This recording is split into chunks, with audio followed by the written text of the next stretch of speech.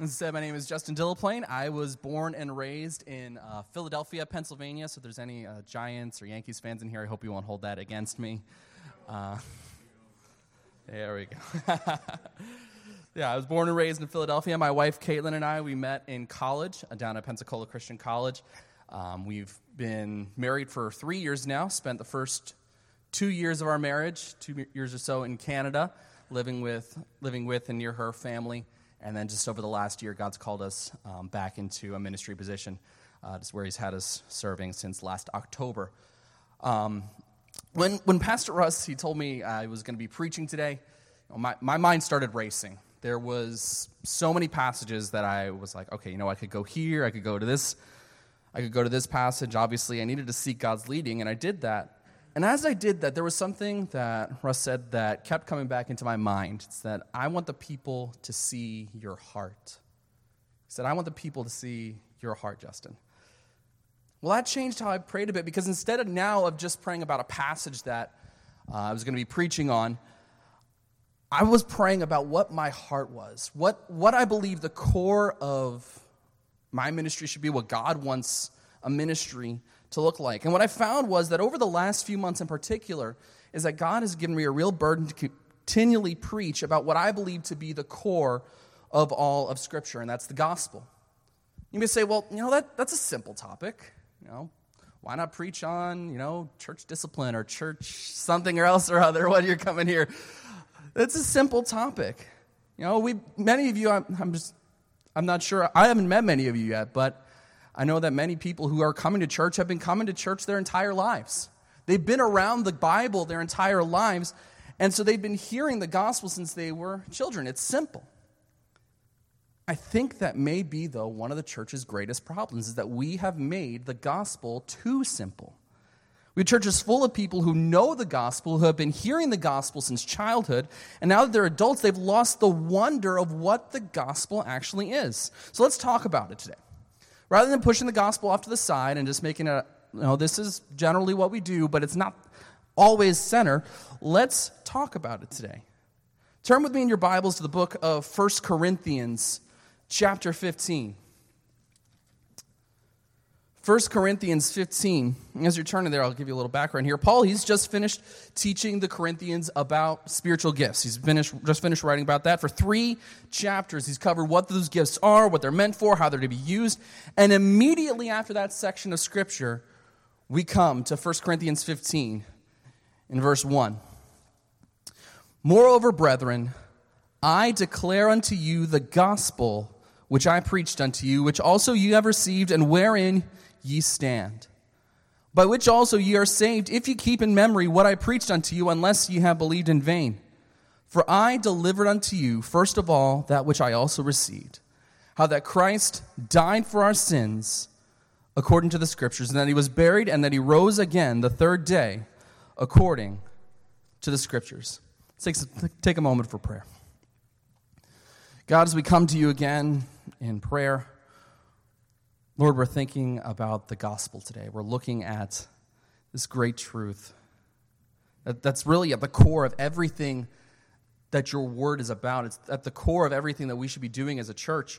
Lord, I pray that you would help us today as we're looking at your word, that we would take that today and that we'd use it, we'd allow it to affect our hearts. In your name I pray. Amen. That word moreover at the beginning of this passage, moreover, brethren, it signifies a change in direction. Paul, throughout this passage, he's been preaching through one topic for a few chapters, one that I think many Christians may find more fascinating, maybe more riveting, more worthy of spending sermon time on than the topic that I introduced to you. But now he says it's time to change direction. It's time to move on from talking about spiritual gifts and talk about something else. I'm not trying to diminish spiritual gifts. After all Scripture is profitable. It can and it should be applied to our lives. All Scripture should be. But Paul is clear here that there's something that should be preeminent in our lives. There's something that is more important than your spiritual gifting. By saying moreover, he's trying to get our attention. He's saying what we're about to talk about is important. And what is that thing? Look again at verse 1. Moreover, brethren, I declare unto you the gospel which I preach unto you. Spiritual gifts are fine and good, and Paul, he cared about them enough to spend 3 chapters talking about them. But now he says, I want to talk to you about the gospel. This is a driving force of Paul's message. Everywhere he went, every city, village, synagogue, town square, he preached the gospel. He'd already preached the gospel here in Corinth, where he's the church that he's writing to. They'd heard it. They knew it. And Paul here, in a letter to a Christian church, felt that it was time to go through it again. So what is the gospel? We'll skip verses 1 and 2 for now. We'll move into verses 3 and 4. We'll come back to verses 1 and 2 in a moment. Paul says in verses 3 and 4, For I delivered unto you, first of all, that which I also received, how that Christ died for our sins according to the Scriptures, and that he was buried, and that he rose again the 3rd day according to the Scriptures. If you take notes, this is a good spot for point 1. Point 1, what is the gospel? What is the gospel? Now, if I were to come to you each individually and ask you, what would you say the gospel is? I'd probably get quite a few answers, but I think all of them would probably center around the same idea. The gospel, it's good news. It's how we're saved. For the sake of our study today, let's dig a little deeper into what Paul says. Paul first says that Christ died for our sins according to the Scriptures. That the only begotten Son of the God of the universe, the perfect, spotless Lamb, came to this earth to die. Paul says about Christ in Philippians 2 that he was God in heaven, that he enjoyed all the praise, all the honor, all the glory of being the Creator and the Lord of the universe. But then he continues in Philippians 2, Paul does, to say this about Jesus, that he did the most humble thing that anyone could ever do. He left behind everything that he had. He left behind his home in heaven. He left behind all his honor, all his praise, all his glory, to come to this earth and become a man. He left behind heaven and worship to become a man. And after doing something so humbling that I know I personally wouldn't be able to do that. If I was God, I don't know if I would be willing to give up all that praise. That's that pride we were talking about earlier, us. I don't know that in my heart I would have the humility to come down and give up being God to become a man.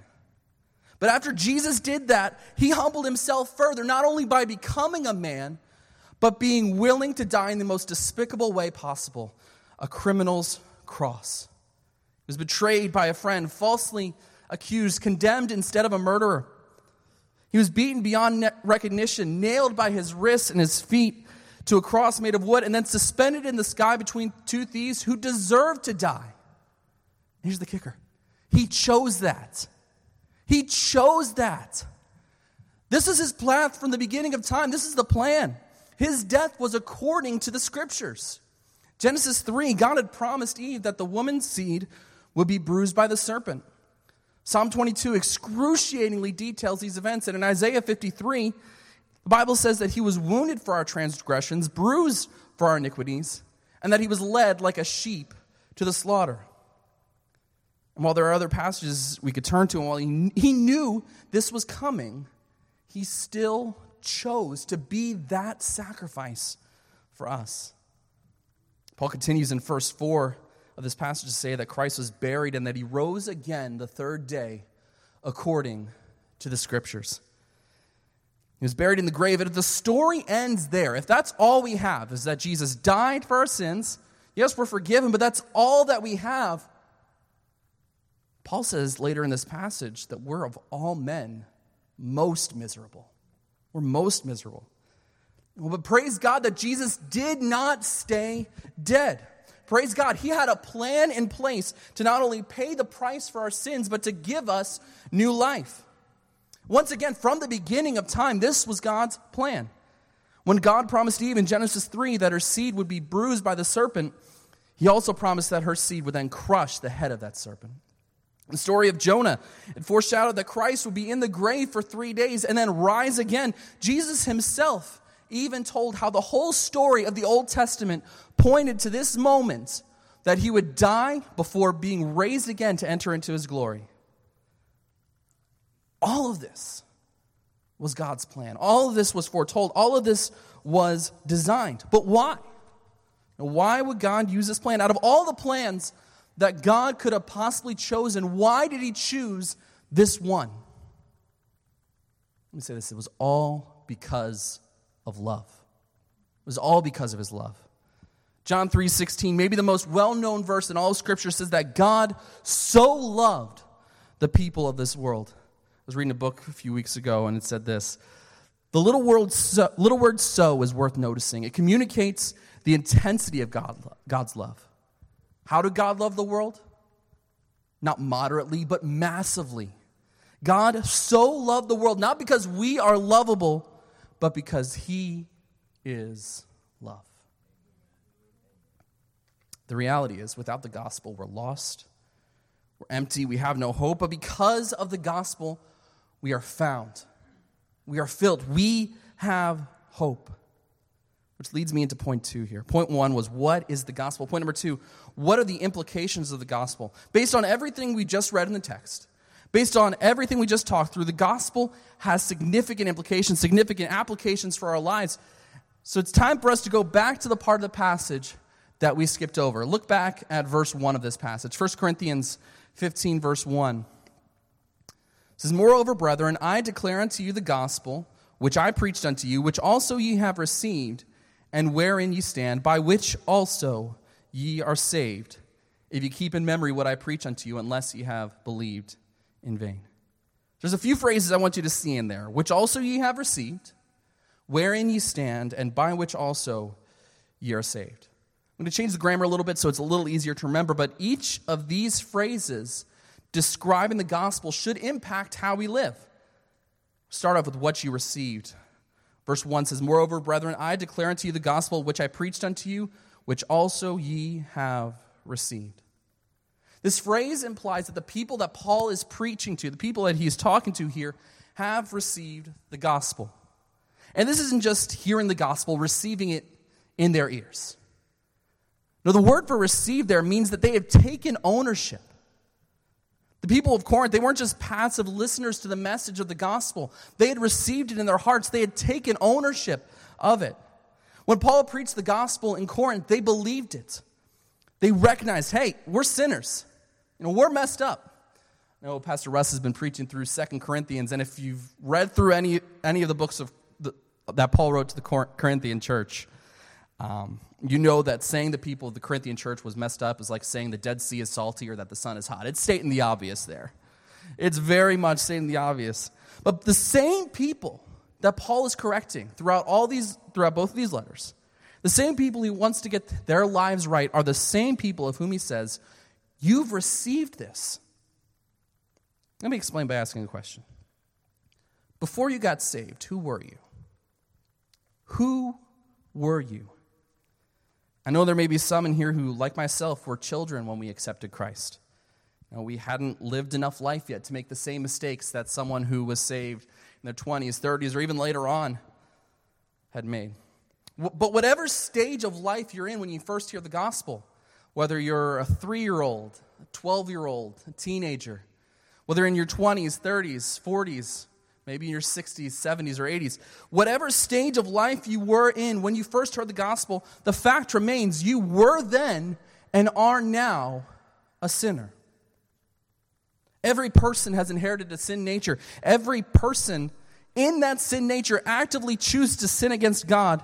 And despite that, Jesus Christ came to die. Romans 5:8 says, God commendeth his love toward us in that while we were yet sinners, while we were still sinners, Christ died for us. While Paul was living his life as a Pharisee, God loved him. While Peter was actively denying Jesus, Christ died for him. Before you and I even had a chance to sin, Christ died for us. There's no merit of our own that we can hope to claim this forgiveness. Romans 3, verse 10 to 12 says, As it is written, there's none righteous, no, not one. There's none that understandeth, there is none that seeketh after God. They are all gone out of the way, they are together become unprofitable. There is none that doeth good, no, not one. And since there's nothing that we can do to claim this forgiveness, Since there's nothing that we physically can do to actually claim it, there's nothing we physically need to do to claim this forgiveness. Every person in this room, every person watching live or watching later, every single person in this world can come to Jesus Christ just as you are. Come to Christ broken, needing to be mended, and wounded to be healed. Come desperate to be rescued, wounded to be healed, empty to be filled, guilty to be pardoned. And when we come this way, not on our merits, but recognize that only Christ's perfect sacrifice can forgive us, we are welcomed by Christ, as the song is titled, Just As I Am. It doesn't matter what you've done. It doesn't matter where you've been. It doesn't matter what you've thought. It doesn't matter what you feel. Christ, he says the same words to you that he said to a religious man named Nicodemus, that whosoever believes in him will not perish. Christ says the same words to you that he said to an outcast woman from Samaria, that whosoever drinks of the water that I give will never thirst. Christ says the same words to you that he said to the Pharisees, that whosoever follows him will not walk in darkness, but shall have the light of life. Christ says the same words to you that he said on the cross, it is finished. The payment for your sins, it has been made. Just receive him as you are, and you'll be saved. I invite you, if you have not done this yet today, I invite you, I beg you, please, accept this great gospel. I said earlier that sometimes we make the gospel too simple, but the reality is accepting it is indeed simple. It is simple. What comes after isn't so simple, but admitting that you're a sinner, believing that Christ died, was buried, and rose again, and then calling on him to save you is as simple a message as it comes. You can quite simply pray in the quiet of your seat. If you're watching later or live online, if you're watching in the quiet of your living room, dining room, college dorm room, wherever you may be watching or listening to this, this is the most important decision that you will ever make. The gospel that ye have received. There's a second implication, though. The gospel is not only what you received, but also where you stand. Look again at verse 1. Moreover, brethren, I declare unto you the gospel which I preached unto you, which also ye have received, and wherein ye stand. The word stand there, it implies that we are standing firm, that we have chosen a position, that we have chosen a spot in the world that we're going to stand on, and we're not giving it up. That we've chosen to stand in the gospel, to not be moved from the truths that we've heard, but to instead stand on God's word, stand on that gospel, and that should impact how we live. Because the gospel is not just, as Paul writes in Romans 1, the power of God unto salvation. It is also, as verse 17 of Romans 1 says, the righteousness of God is revealed from faith to faith, as it is written, the just shall live by faith. The gospel, it isn't just a magic salvation potion. It isn't just a get-out-of-hell-free card. God isn't some genie in a bottle who grants us our wish of forgiveness and leaves us alone.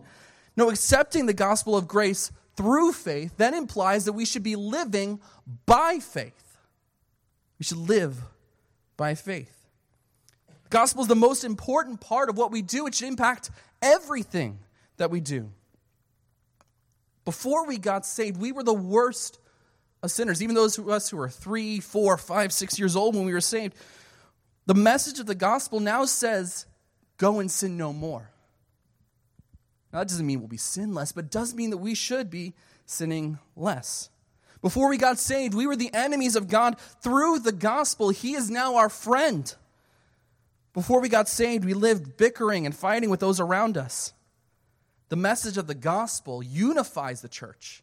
Ephesians 4 says it unifies us as one body, with one spirit, one hope of our calling, one Lord, one faith, one baptism, one God and Father of all, who is above all and through all and in you all.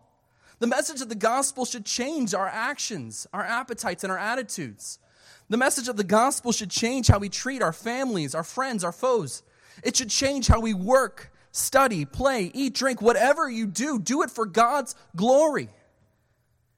After all, Paul says in Romans 6, 1 and 2, what shall we say then? Shall we continue in sin that grace may abound? God forbid. How shall we that are dead to sin live any longer therein? The truth is, when you accept Christ as your Savior, when you accept his gospel, you're associating with him in his death. He died, and his righteousness is now given to you. And accepting his gospel, you're saying, he died from my sins so that I could live apart from them.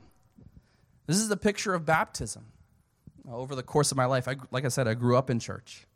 I grew up in a Christian home, so I've seen maybe hundreds of baptisms throughout the course of my life.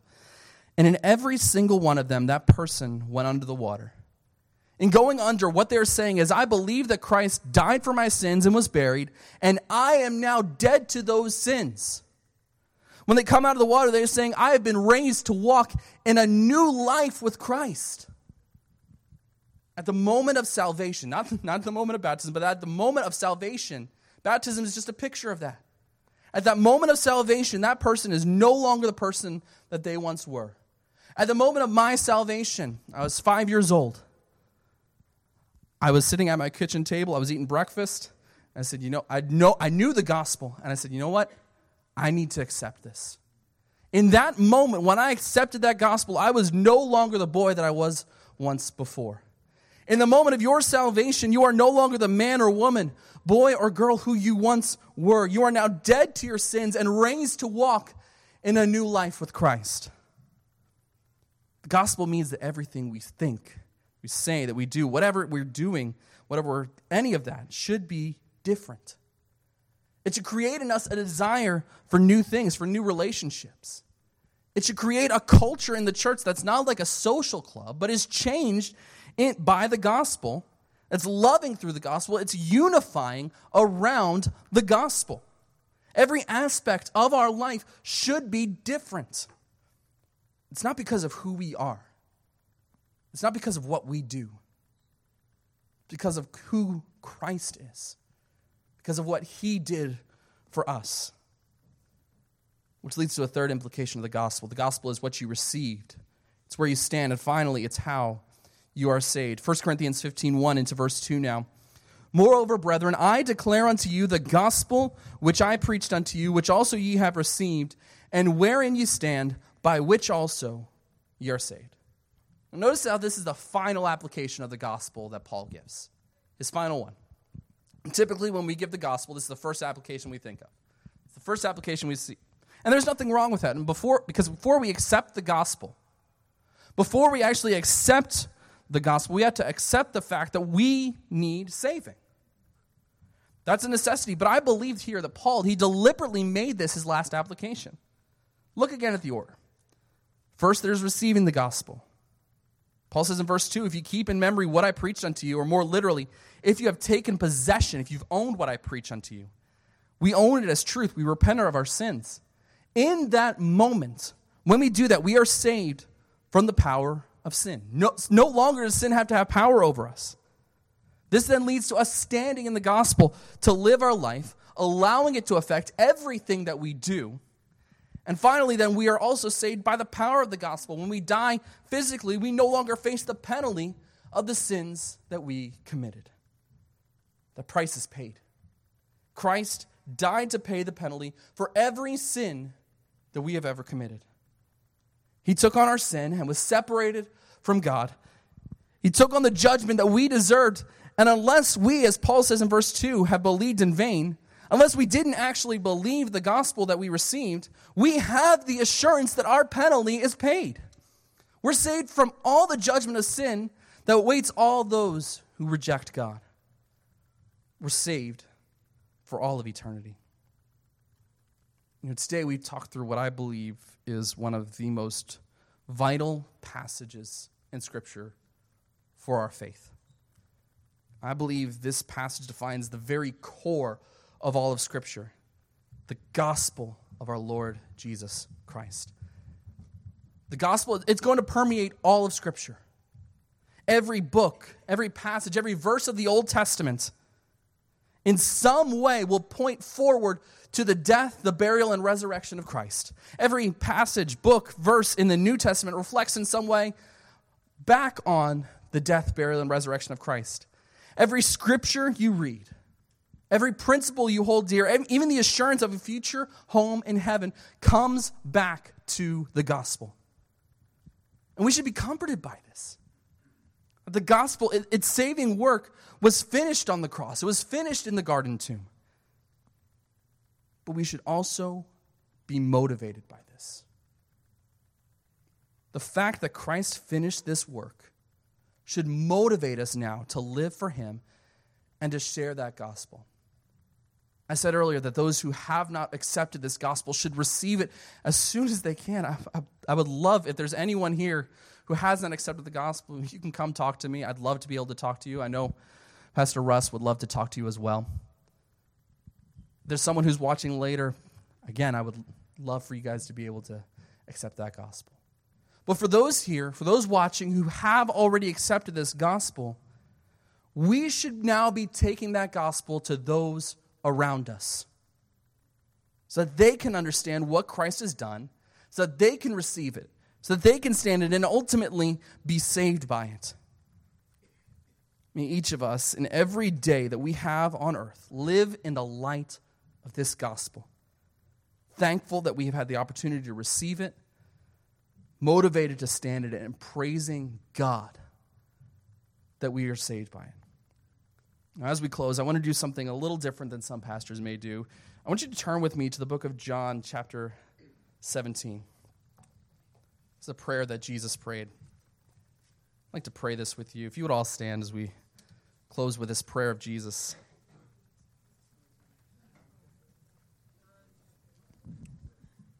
I'll turn it back over to you.